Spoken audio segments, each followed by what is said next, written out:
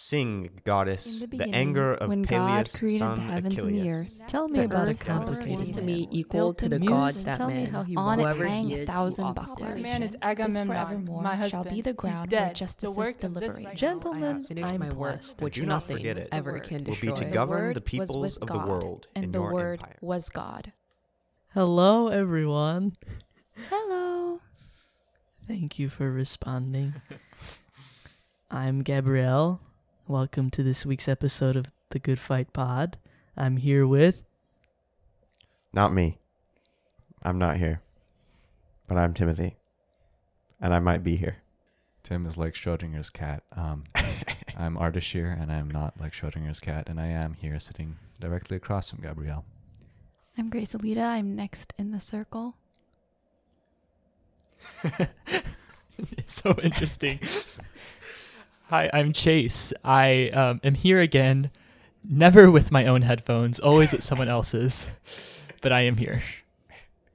Welcome. We accept you even if those headphones are... I can still recognize you, even if they're not your headphones. Says the Good, woman good. who is also not wearing her own headphones. I So don't- this claim is a little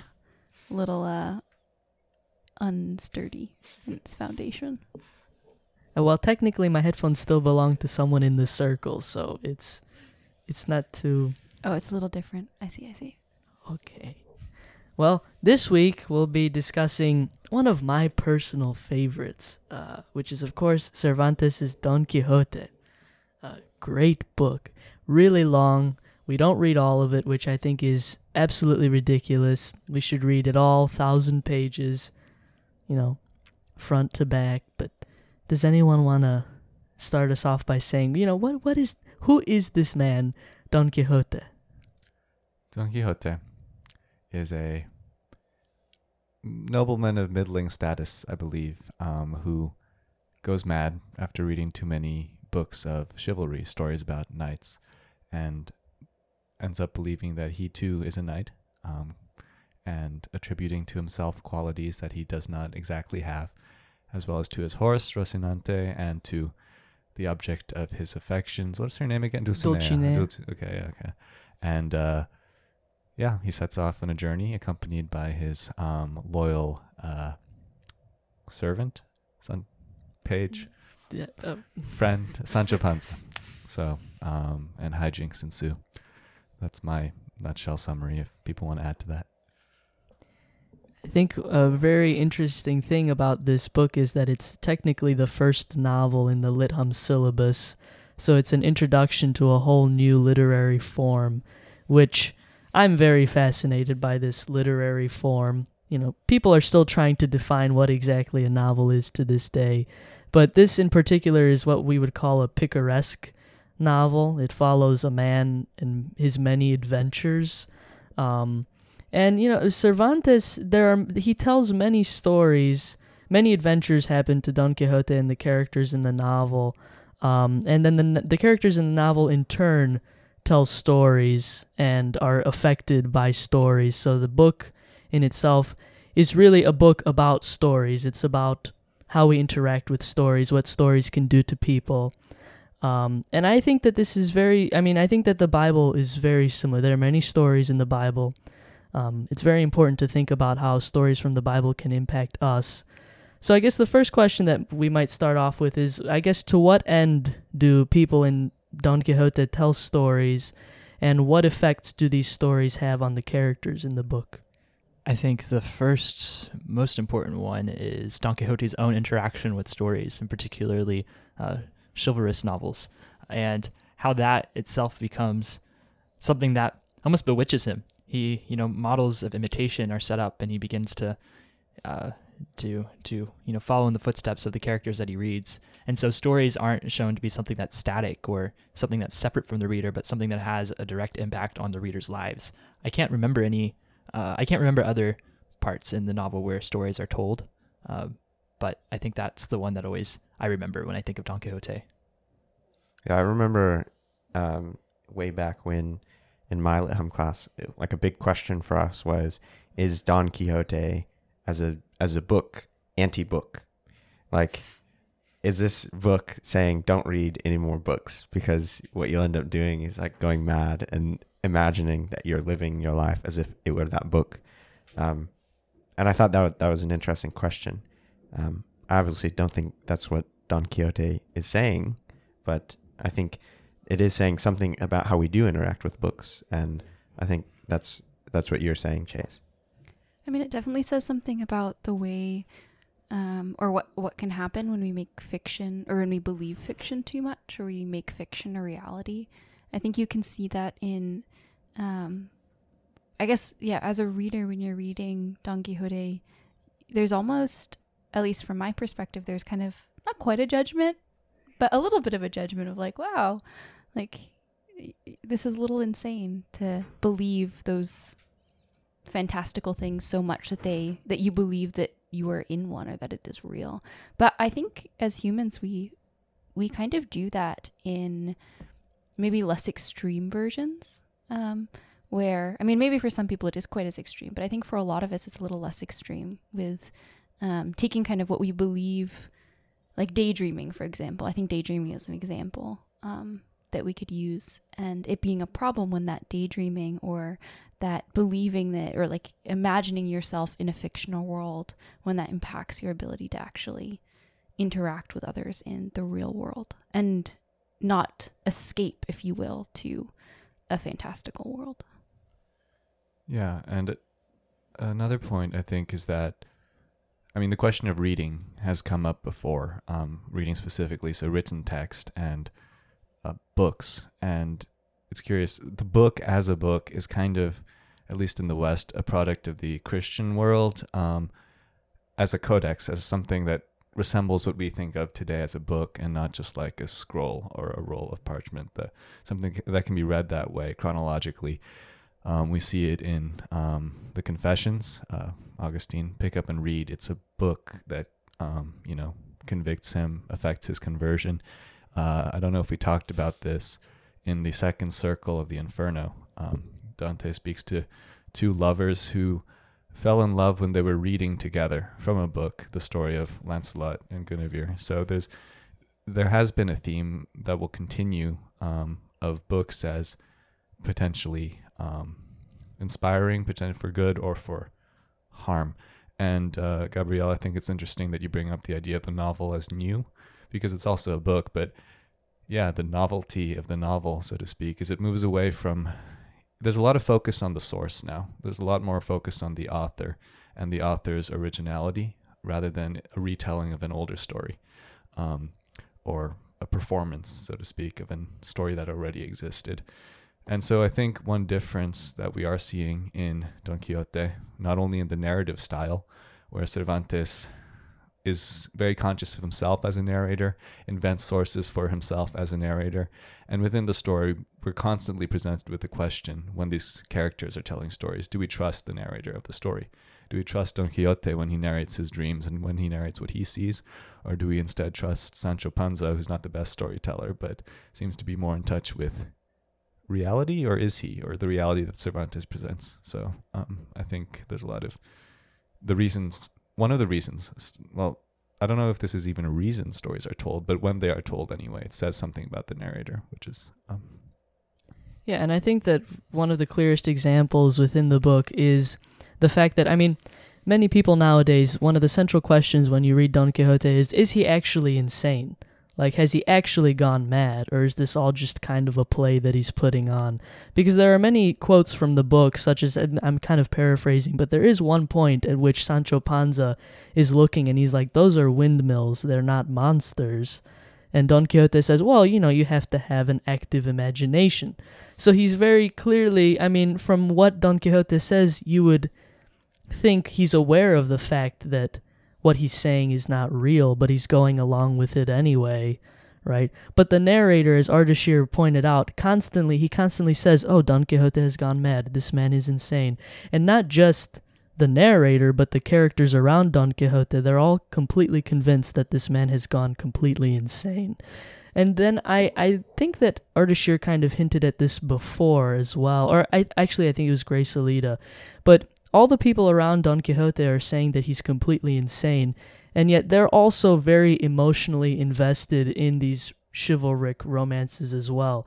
Like there are I think it's 3 whole chapters dedicated, chapters 33 to 35, to the retelling of, I'm not sure if it's a real chivalric romance, but there are 3 chapters devoted to one character retelling a chivalric romance. So it's like a novel within a novel almost. And then all the rest of the characters who are listening to this guy recount this chivalric romance are just going completely insane over this. They're like, oh, this is so good. I wish I could do something like that. And then Don Quixote is clearly trying to do something like that, and they're all making fun of him. And then there are many examples. I think Grace Lita was talking about how we let stories kind of take over us a little bit in our own lives. I mean, there's the example of the goat herd Pedro in chapter 12 telling Don Quixote and Sancho Panza about a true, air quotes, true story of these 2 people who were madly in love, Grisostomo and Marcella, and, the tragedy of their tale, which would very much resemble a chivalric romance. So there's always a huge play on how much really can we distinguish between this fabricated reality that Don Quixote has made up and the actual reality of Don Quixote's world. Yeah, and I think Sancho Panza is interesting in this respect because he seems to be in touch with reality, but he also seems to buy in a little bit to Don Quixote's fantasy, if we want to use those terms for it, to the point. It's a running joke that he really wants his insula, his island that Don Quixote has promised him. And, does he actually believe he's going to get it? Because he seems to be in it for what he's going to get, or is he just bored and wants to play along with this? So I'm really interested in the role of imitation in Don Quixote. I believe René Girard talks about Don Quixote, or uses Don Quixote as an example when he talks about his mimetic desire, where basically you, not only when you have an object of desire, particularly another like human character, you begin to desire the things that they desire. And we can kind of see that with Don Quixote. He begins to imitate not only the knights within the novels that he reads, but also the desire of the knights being the beloved.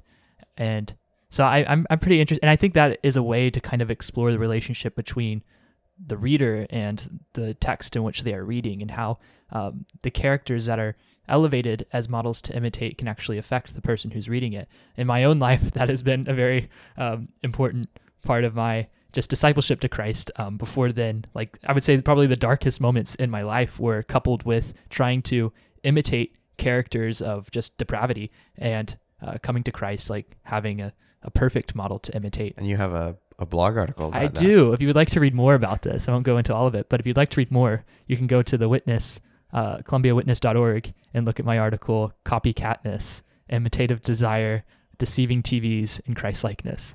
But anyways, I think that's something that's worthy to note when exploring the relationship between the reader and the text.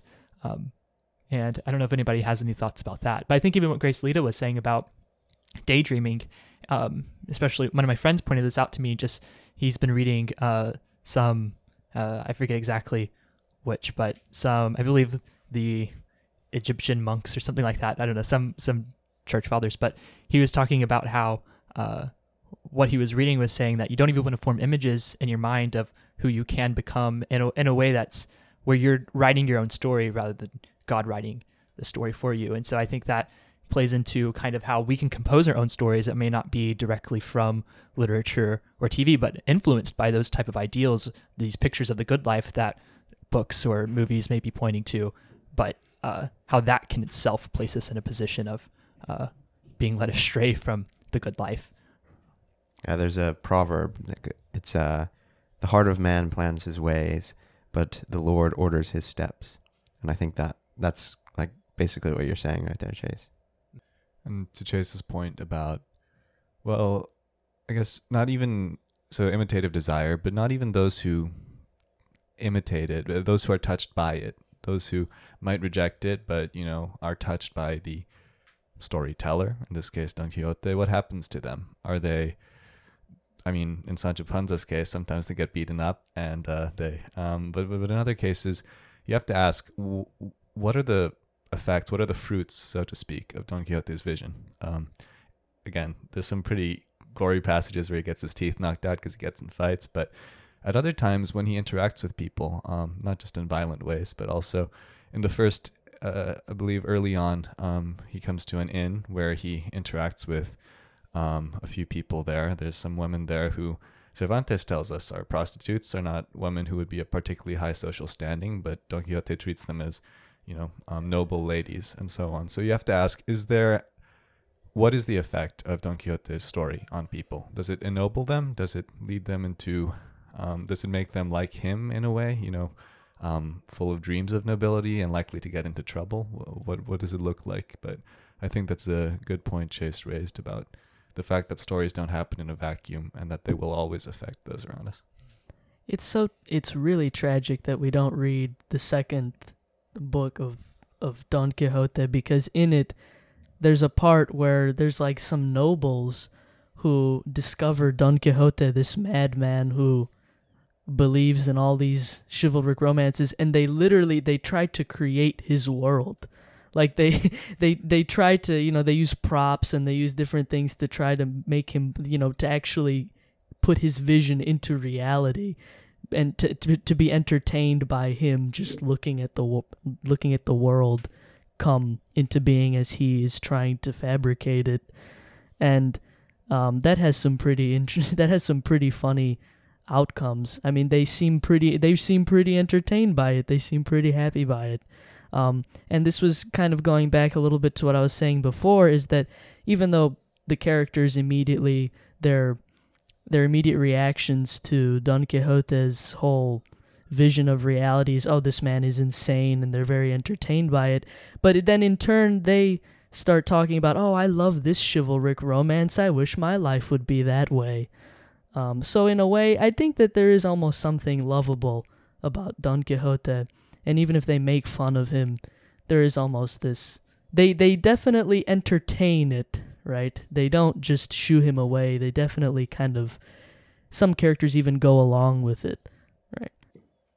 I would like to retrace back to some things that Chase was saying before about...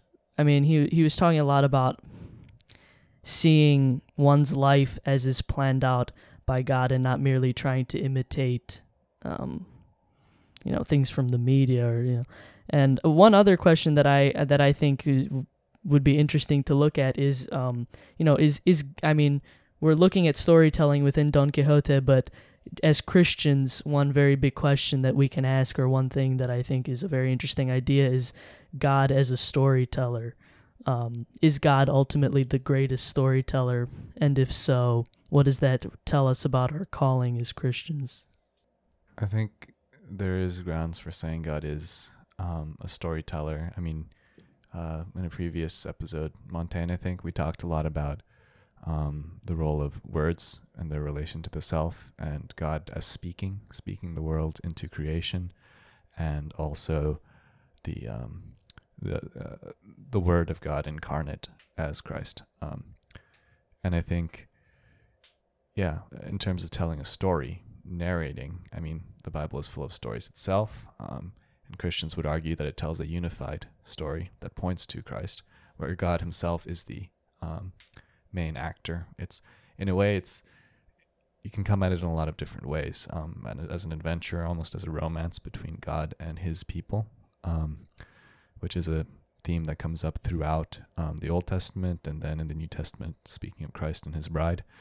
And just theologically, I found the analogy of God as author and the creation as his story to be one of the most helpful in picturing God as utterly other than his creation, and not merely as floating out there somewhere in space, but also in creation.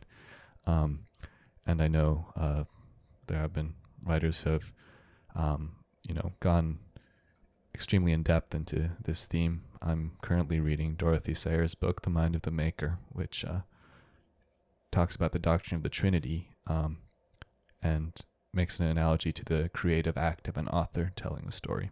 So I think this theme of God as storyteller is something that's very powerful. Yeah, I mean, we just in church today we sang a hymn by Geddes. It's Christ the True and Better, and that's kind of like the modeling of the hymn. Is it goes through these Old Testament characters and parallels their stories to Christ, and then the chorus is from beginning to end, Christ the story, His the glory, and so I think that's kind of like when we talk about God as maybe the best storyteller, thinking about one of the ways that his story is so grand is that it has this layering to it that I think is very beautiful. That in all of these different stories, you can see how they do point to Christ, and yeah, I think that's just mind-boggling every time I think about it. Yeah, so I guess when we're using the term story, we're referring to like human history. Like human history initiated and directed by God is the story that he has created and is also telling.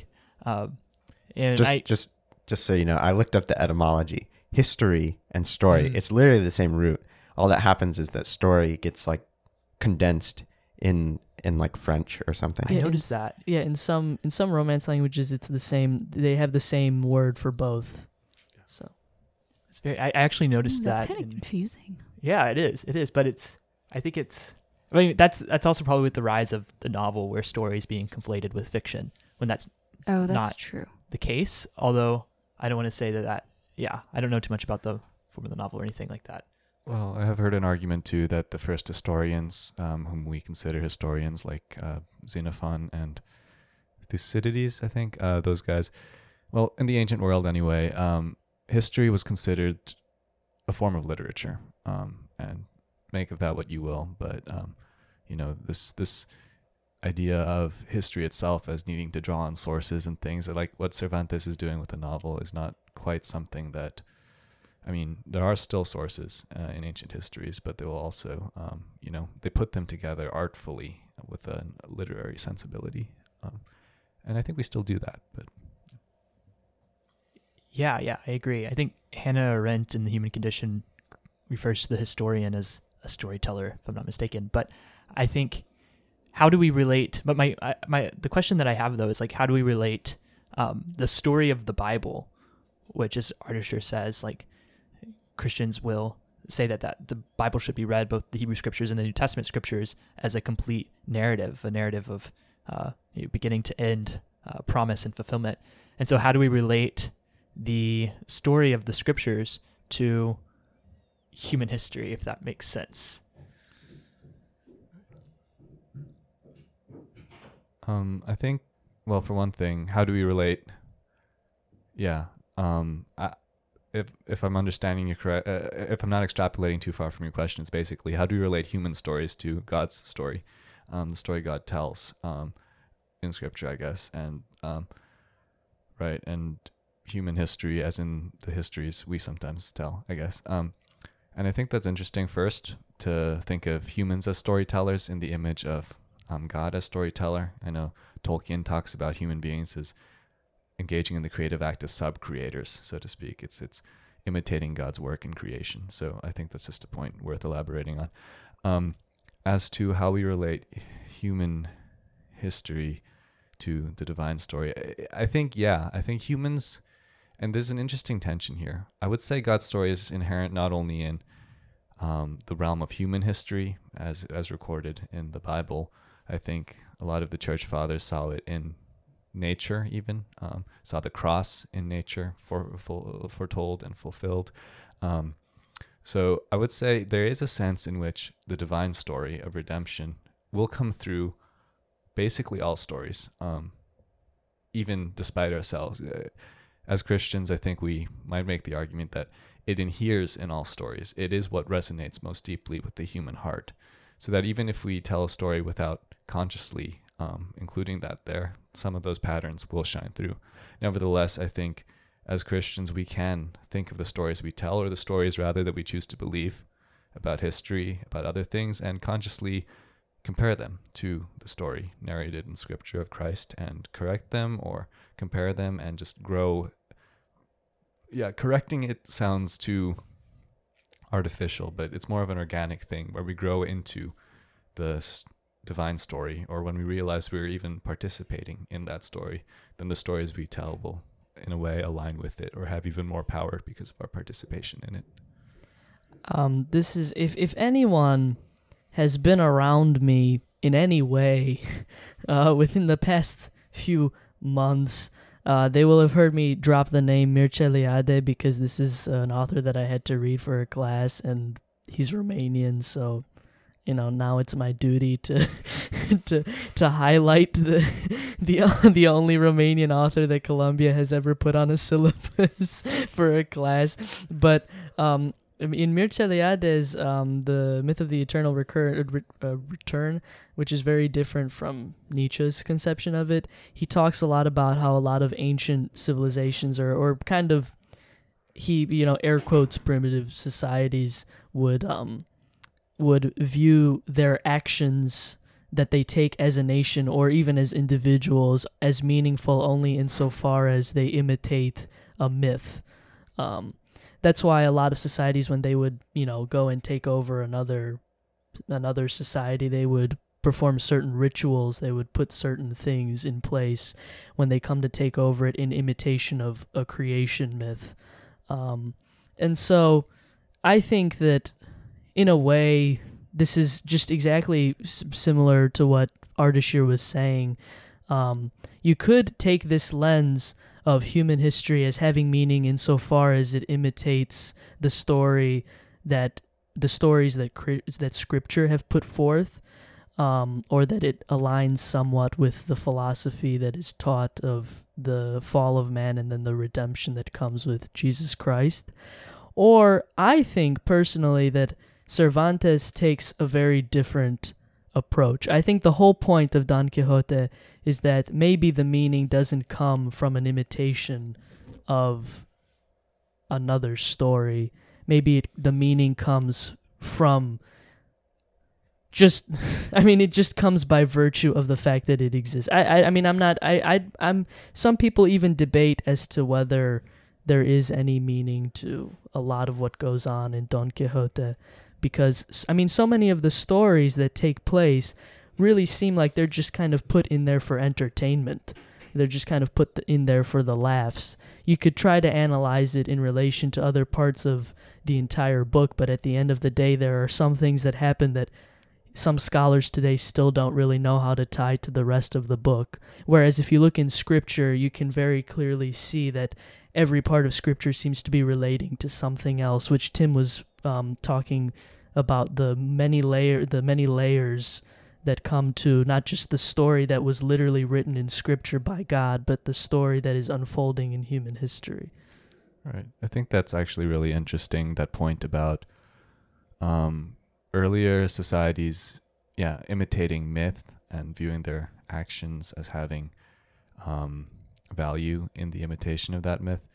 In a way, I think that's what more liturgical traditions of Christianity do try to do in their liturgy. They're reenacting what Tolkien calls the true myth, the appearance of Christ, and his sacrifice and resurrection.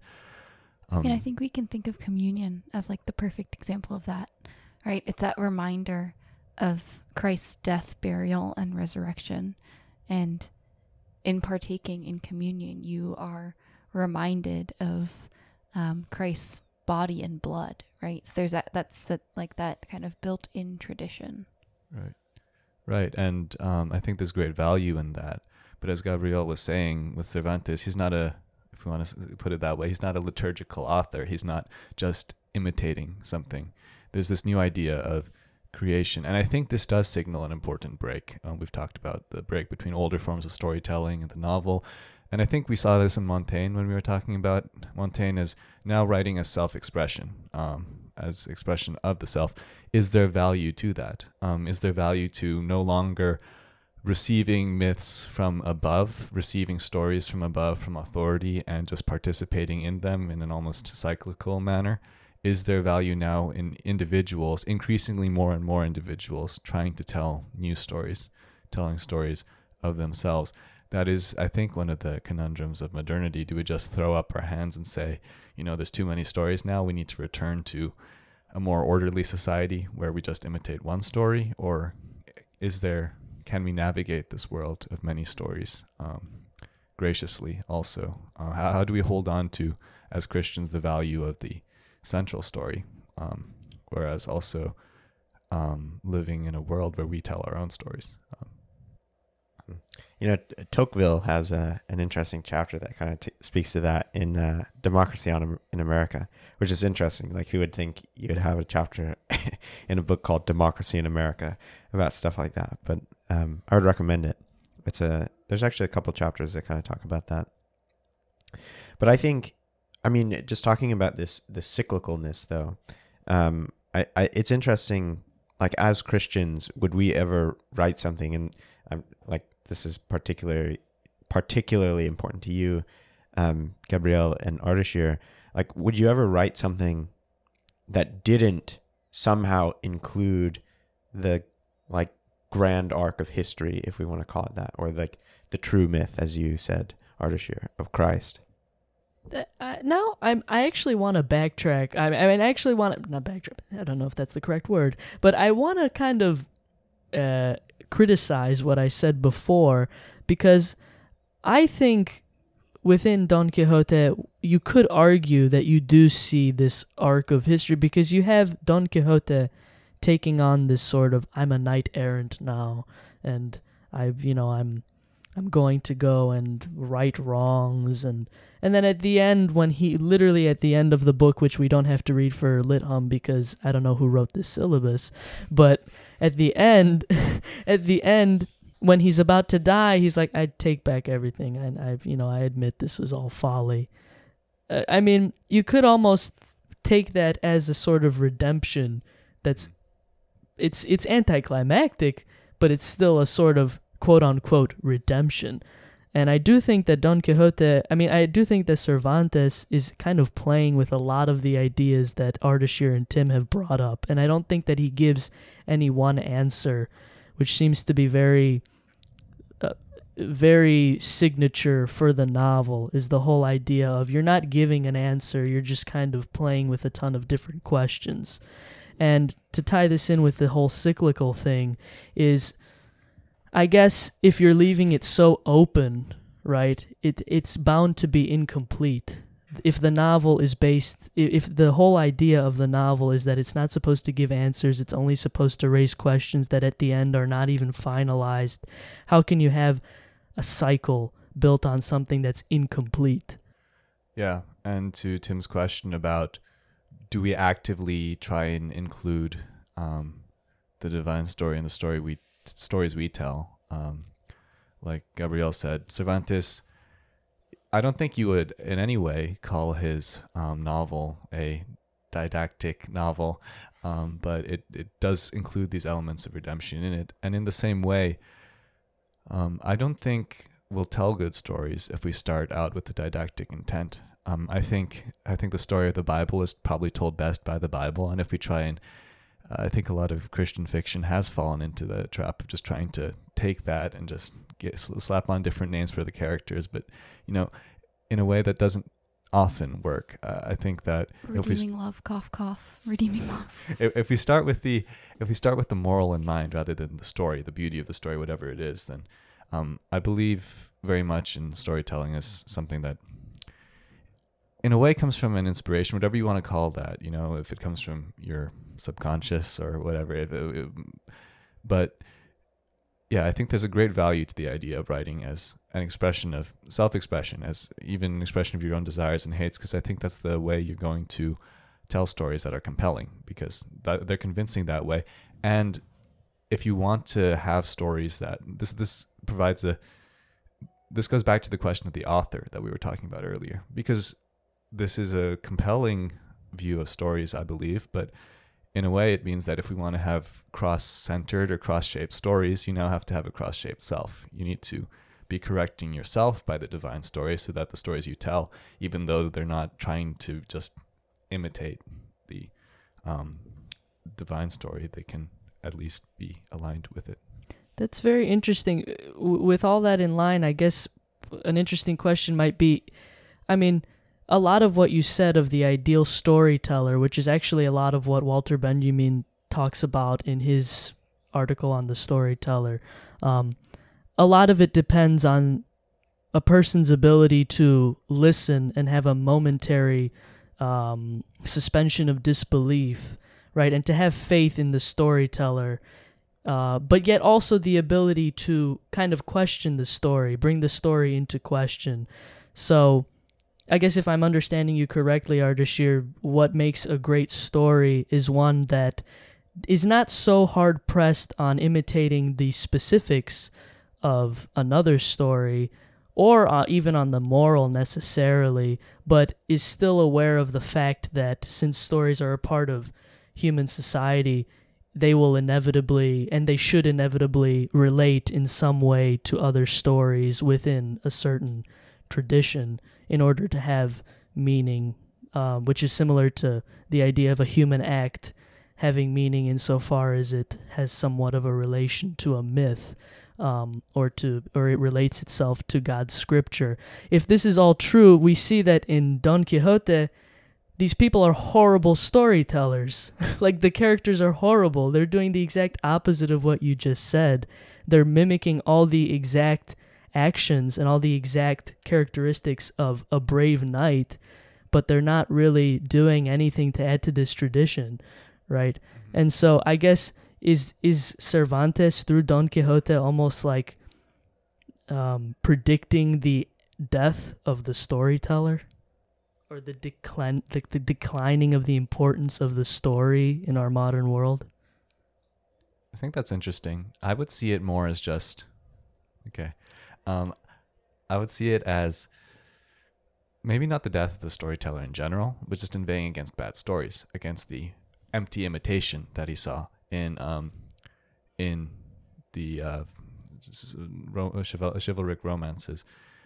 And since we connected stories to liturgy already, let's just connect this to roughly same time period, Protestant Reformation type things, where you do see a kind of inveighing against just liturgy itself taking on too much weight without the actual involvement of the self, this new concept of the self, if you want to call it that. But the self now needs to be involved.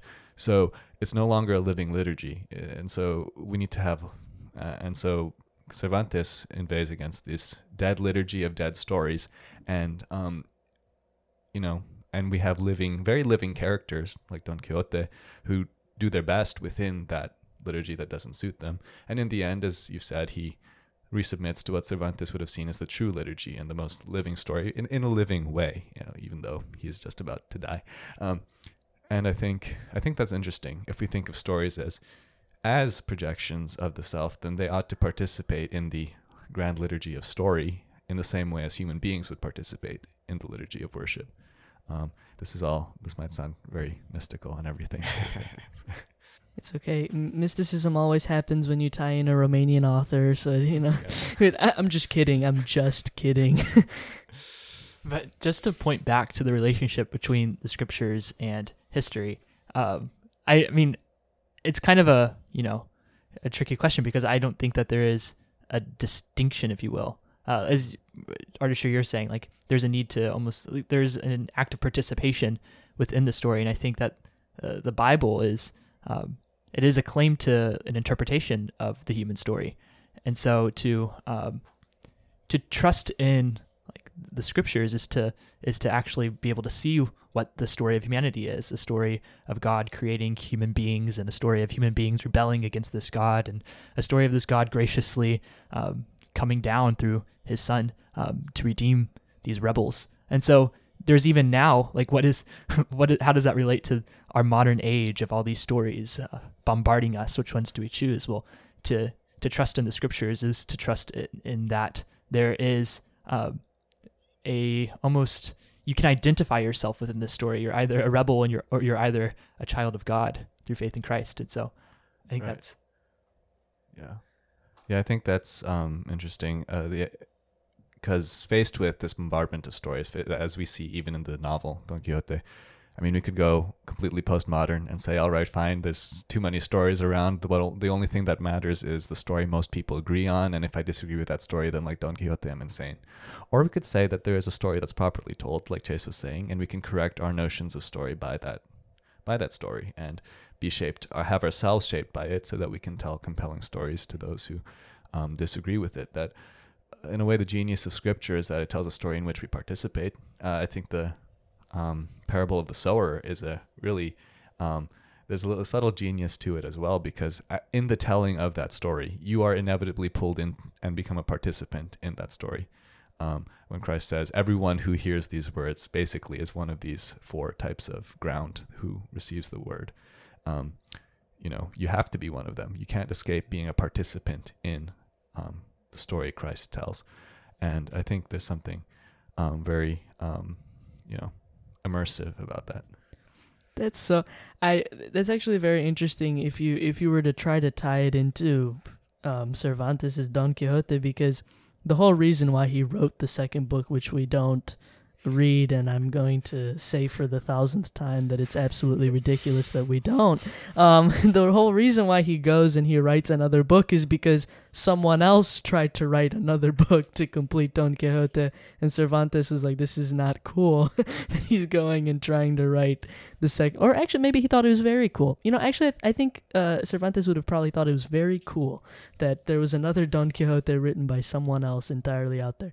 But in a way, I do think that that's just inevitably a part of receiving stories as humans. We inevitably get pulled into it. It could be the most boring story ever. I could tell you about, I don't know, how I walked to a well for 3 hours to get a bucket of water, and you will still be pulled into it because it's a story about a human being, and there will inevitably be a way for you to relate to it. Yeah. To the question of the author again, telling of stories, I think it's interesting that even within scripture, we have this question of competing accounts. We can not in opposition to each other necessarily, but we have the books of Kings, and then we have the books of Chronicles, which retell the story of Israel's royal dynasties in slightly different ways, emphasizing different aspects. We have 4 gospels, and some of those gospels include stories of that the others don't. The Gospel of John includes a story about a woman who walks to a well. I don't know if it took her 3 hours, but I believe 4. 4, and met Christ there, which the other gospels do not. And yeah, we can say that those differences are not contradictory and can be reconciled, but we also, I think it is interesting that within scripture, there are stories are retold. Stories are told in slightly different ways with different emphases. I think it speaks to, in a way, the humanity of scripture, the fact that you had different storytellers with God telling the story through them. But I think that's an interesting thought. And the fact that one definition I've heard of myth is basically that it's a story that can be told. It exists independent of the way in which it is told. And once again, going to that definition of Christ as the true myth, the myth that becomes history, I think it's interesting that it's told in 4 different ways, and yet there's a picture of Christ that comes through. That's interesting that I believe that the Greek word that myth comes from is mythos, which is also word, word. And so word. Christ being the true myth, the true word. #John 1:1. I mean, through this discussion, I just keep seeing how different, the Bible is from Don Quixote, because Don Quixote also has